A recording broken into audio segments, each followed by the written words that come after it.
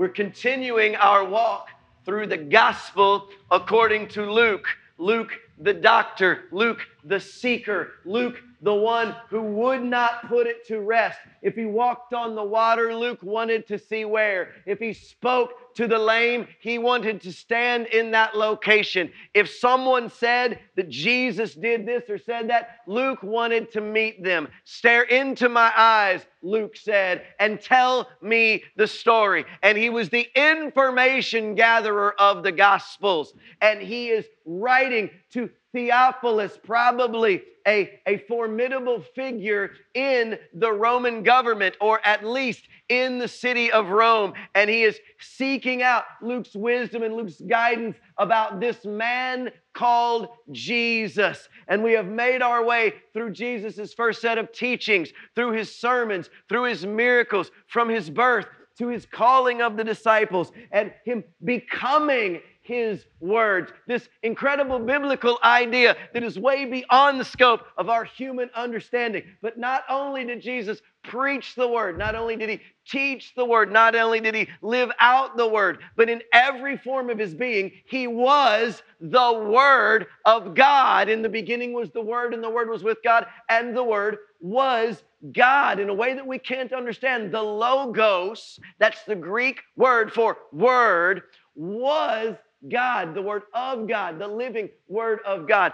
the embodiment of the entirety of Scriptures. And in Luke, we find not only him teaching about authority, but then becoming authority over the sea, over the winds and the waves, over individuals, over sickness, over death, and over the spiritual principalities of darkness. We call them demons. Baptists tend to stay away from the word demons or Holy Ghost things, but we're not wise in that. Holy Ghost is around, all right? The angels are around. The demons are around. And let me just, I don't mean to squash anybody's hopes and dreams here, okay? But let me explain something really quick about angels and demons. Listen to me. I grew up, and it's nobody's fault. It's not my parents' fault, nobody's fault. I grew up believing, like Highway to Heaven, all right? Good old Michael Landon, that when you die, you become an... Not true. That's like a cow dying and becoming a duck. Same thing. They are two different created beings, okay? Doesn't happen. Angels are. Humans are. We don't become. Now, nobody's going to contradict you for saying, I lost my little angel. No, it's a pet name, but theology-wise, you need to get that angels exist just like horses, and demons exist just like cows, all right? They are out there in a spiritual world, and we are made up of both human, flesh and blood, and spiritual, mind, soul, heart, mind, soul, okay? And that's why in John, all right, in a conversation with Nicodemus, Jesus said you have to be born again. And it's not reborn. Don't re-enter and remove. No, nobody, all right? Born of water, something you can touch and feel that is a part of the physical world, and spirit, something that is not. Your body must be born, and then your soul must be born. If anyone is in Christ, they are a new creation. He who has the Son has life. He who does not have the Son of God does not have life. And now we are semi-caught up with two small tangents to where we're going to be today. Now, because I've preached about this today, we're going to take a little bit different approach. And I will explain later, but today's sermon will be, I think, you never know what the Holy Spirit's going to do, but today's sermon will be a little bit shorter. Our service today will be a little bit shorter than most days because of what's happening after. Again, I'll explain that later because that does not go in here. I want to read from the scriptures today, all right? And we will move ahead. They will be keeping us up with us in the back. Our iPad is missing, randomly gone. And so we're back to paper, and you just keep up when you can. Don't worry when you can't. I'll be right here. So here we go. Jesus feeds the 5,000. Verse 10. When the apostles returned, they reported to Jesus what they had done. I'll go over where they were and what they're reporting, all right? Then he took them with him, and they withdrew by themselves into a town called Bethsaida, all right? That is Bethesda, or what all of the cities now we name Bethesda, like Maryland. That's what this is from, okay? Bethsaida or Bethesda. But the crowds learned about it and spoke to them about, the crowds learned about it and followed him. He welcomed them and spoke to them about the kingdom of God, and he healed those who needed healing. Late in the afternoon, the 12 came to him and said, "Send the crowd away so that they can go to the surrounding villages and countryside and find food and lodging, because we are in a remote place." He replied, "You give them something to eat." And they answered, "We only have 5 loaves of bread and 2 fish. Unless we go and buy food for all of this crowd." About 5,000 men were there. But he said to the disciples, "Have them sit down in groups of about 50 each." And the disciples did so, and everybody sat down, and he took the 5 loaves and the 2 fish, and he looked up to heaven, and he gave thanks, and he broke them. Then he gave them to the disciples to set before the people. This is important. They all ate and were, say the word. It's important. It is what will set today's message apart from me for every other time that I've preached it and every other time maybe that you've heard it. That's the word that's going to start the ball, that's going to set this apart. They all ate and were, one more time, it's huge. They all ate and were, come on. They all ate and were satisfied. Look, the hair on my arms is standing up. The hair on my head, well. They all ate and were satisfied, and the disciples picked up 12 basketfuls of broken pieces that were left over. Listen, 12 basketfuls of pieces that were left over. Basketfuls. They used to carry the woven baskets and the water jugs, and they were in general about 30 gallons of space. 30 gallons, okay, that they could carry because it was for the whole day. So you'd be carrying food for the day, maybe even for a couple of days where the weather poor, and water that you would do laundry in, that you would eat from, all the things. So these were large baskets. Okay, so we're starting in verse 10, and I'll just try to work straight down through this, Preston.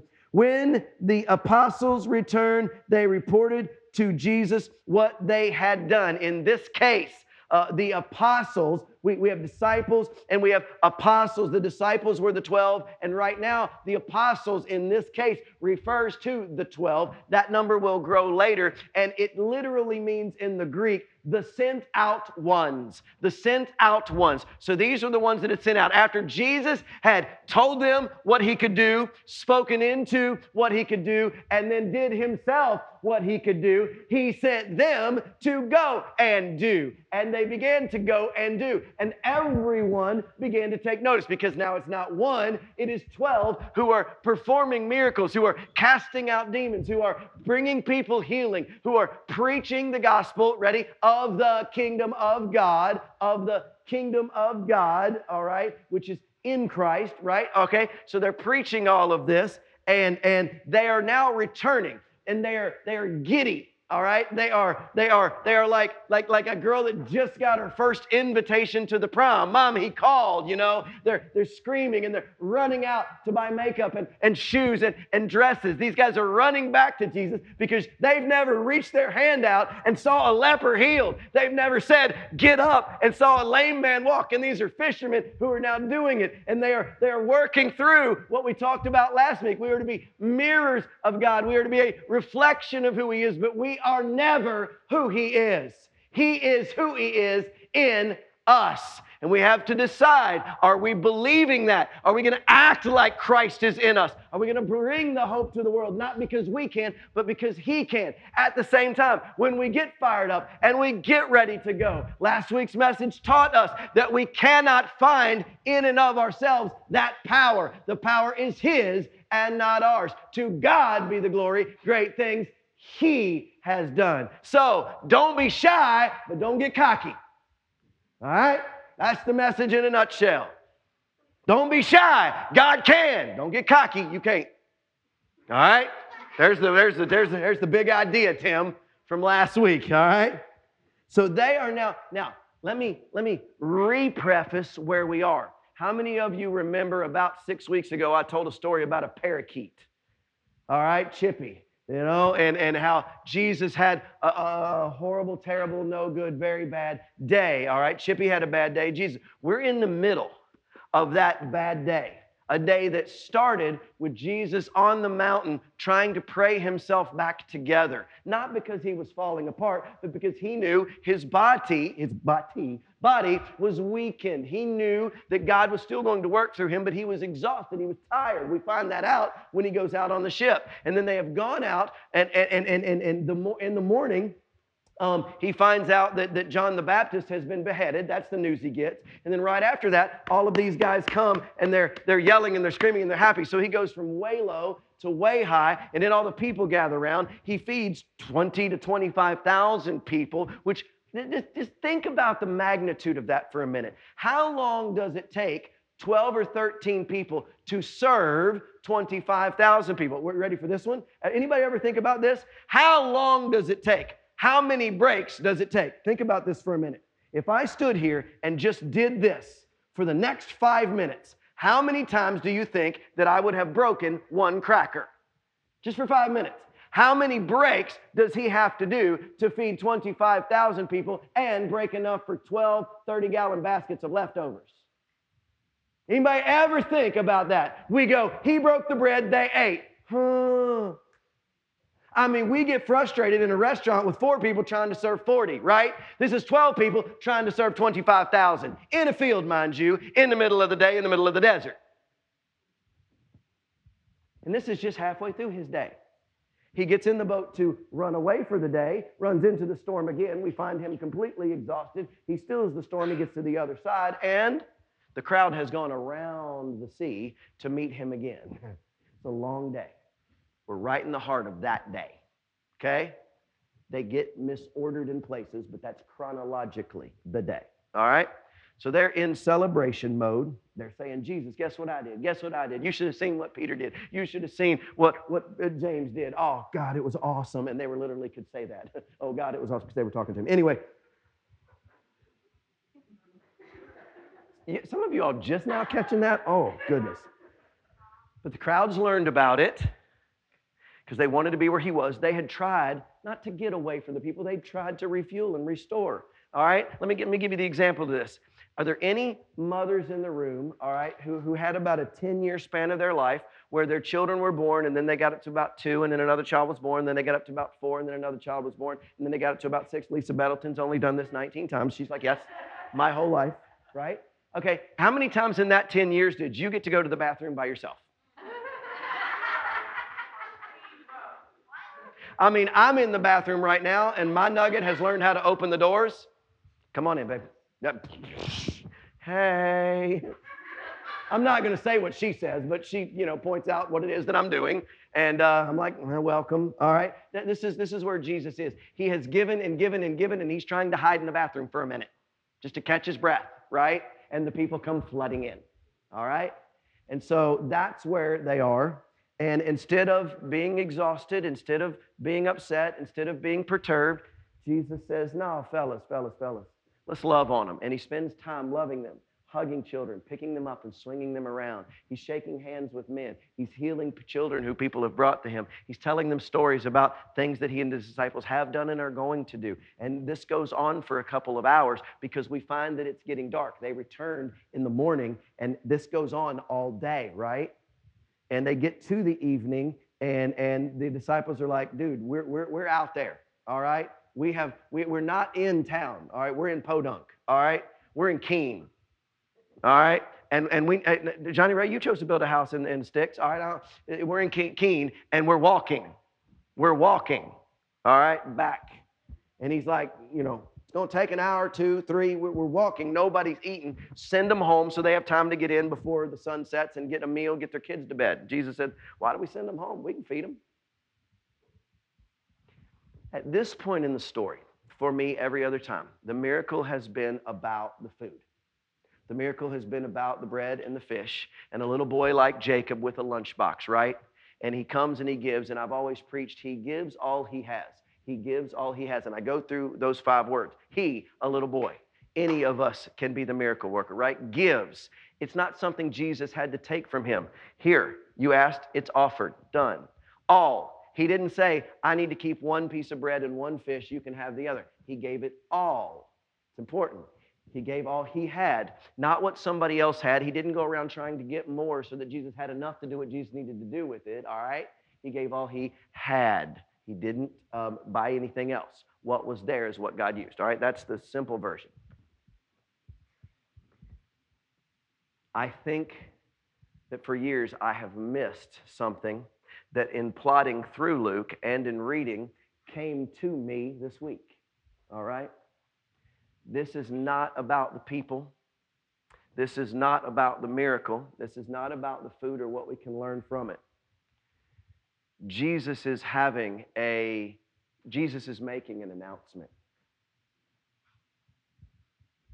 It's not necessarily a coming out party for who he is, but in a way, it is an announcement in the form of a miracle about who he is, why he has come, what he fulfills, and what he can do. And now that I know this, if you'll look in your Bibles at the next passage, look at the next thing Jesus does. He sits down with the disciples and he asks them something. He never preaches a sermon. He never answers the question, but he asks them something. Has anybody found it? What does he ask? Who do you say that I am? And there's never a speech before it. Church, I've missed it for all these years. He says it in this story. And I didn't catch it till I got to satisfied. And now I'm going to tell you what it is. Listen, Jen's getting it. It's starting to catch on. This miracle is an announcement that he is who he says he is without saying he's the Messiah. Okay? The people, listen, what was provided in the wilderness by Moses? He raised his hand to God, and what was provided? Bread, right? At the Lord's Supper, where the one would be crucified, what happens? Jesus what? Breaks bread. It is a symbol, right? All right? And Jesus says, don't send them away. Don't turn them to McDonald's. Don't turn them to Arby's. Don't turn them to Kroger. You don't have to turn to the drugs, to the alcohol, to other individuals. Come unto me. Don't turn them away. I'm right here. All we need is right here. And do you remember how people would say, he's like Elijah, who provided the bread also for the widow? Are you like Moses? Are you like the prophets? I'm not just like the prophets. I am the one who sent the prophets. I am the one who has come preaching the kingdom. I'm not preaching a sermon about the kingdom. I am the sermon about the kingdom. And in me, all can be what? Satisfied. And what is the one thing that I have told you about heaven that I am certain of? I'm not certain about streets of gold. I'm not certain about a crystal sea. If you want to ask me why, you can ask me. I'm not certain about the distance from one place to the other. I'm not certain about this. All I know is that heaven is with God and that it will. It's the only thing the Bible says we are certain of. And when the kingdom comes and people eat of him, when they take of his body and drink of his blood, when they become unified with him, they become satisfied. This story is Jesus' announcement. I'm he. I let a prostitute at the well know. But no more speeches. I am all. And he provided for all of the people. And the implication here is that none of them know. They know they're eating. We don't know that any of them know where the bread came from because there was never any chatter after it happened about it. All we are told is that he fed them, and then the disciples picked up 12 basketfuls left over. Listen to me. Why 12? Because they were 12. It's not just for them. It's for you too. And how much? Enough for... Why didn't Jesus have them pick up just enough for them to eat? He didn't. He picked up enough for them to be... Thou anointest my head with oil. What?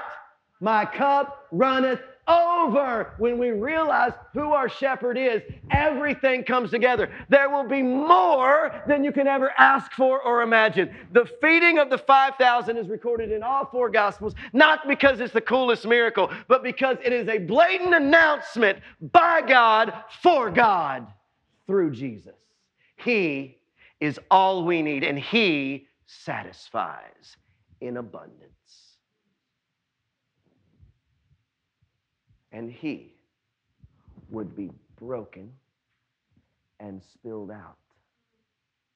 And once He was, He would not just feed bodies. He would save souls. Salvation didn't come because Jesus landed on earth. Salvation was provided for at the cross. All sins before, forgiven at the cross. All sins after, forgiven at the cross. And Jesus broke, and He said, do this in remembrance of me, because I will be broken. I will be poured out, and that will satisfy all the debt of the sins past, present, and future. This miracle is a proclamation, not of what God can do, but of who God is.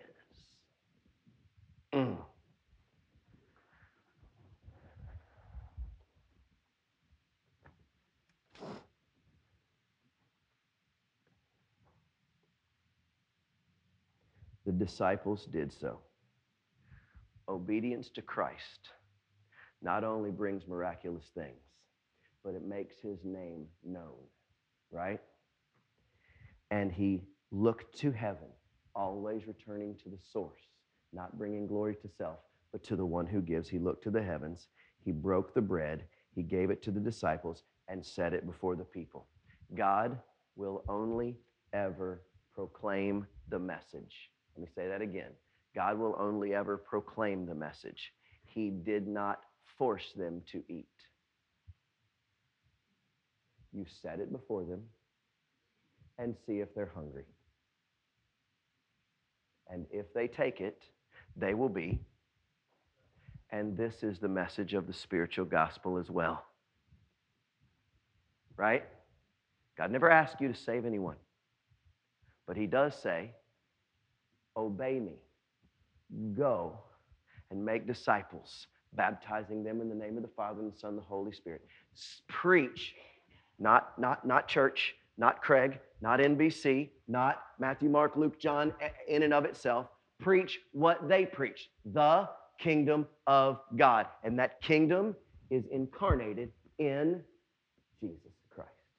So go and preach the good news of Jesus Christ for the kingdom of God and see if they're hungry. If their spirit is empty. Go and tell and let God do the work. Enjoy this morning's public service announcement by way of the feeding of the 5,000. Let's pray.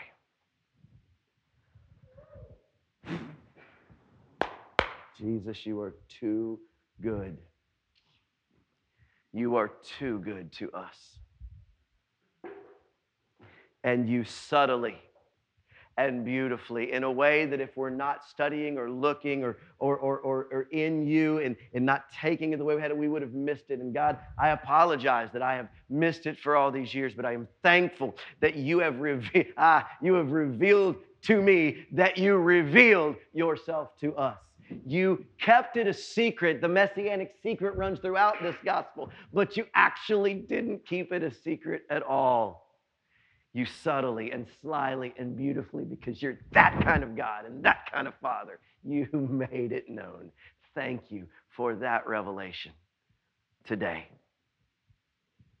God, thank you for the abundance that you supply. Thank you that you go over, above, and beyond. Thank you that there can't be a way that my mind or the mind of any of these people can wrap around how much you want to do. God, I pray a prayer of hope and of abundance over everybody in the room today.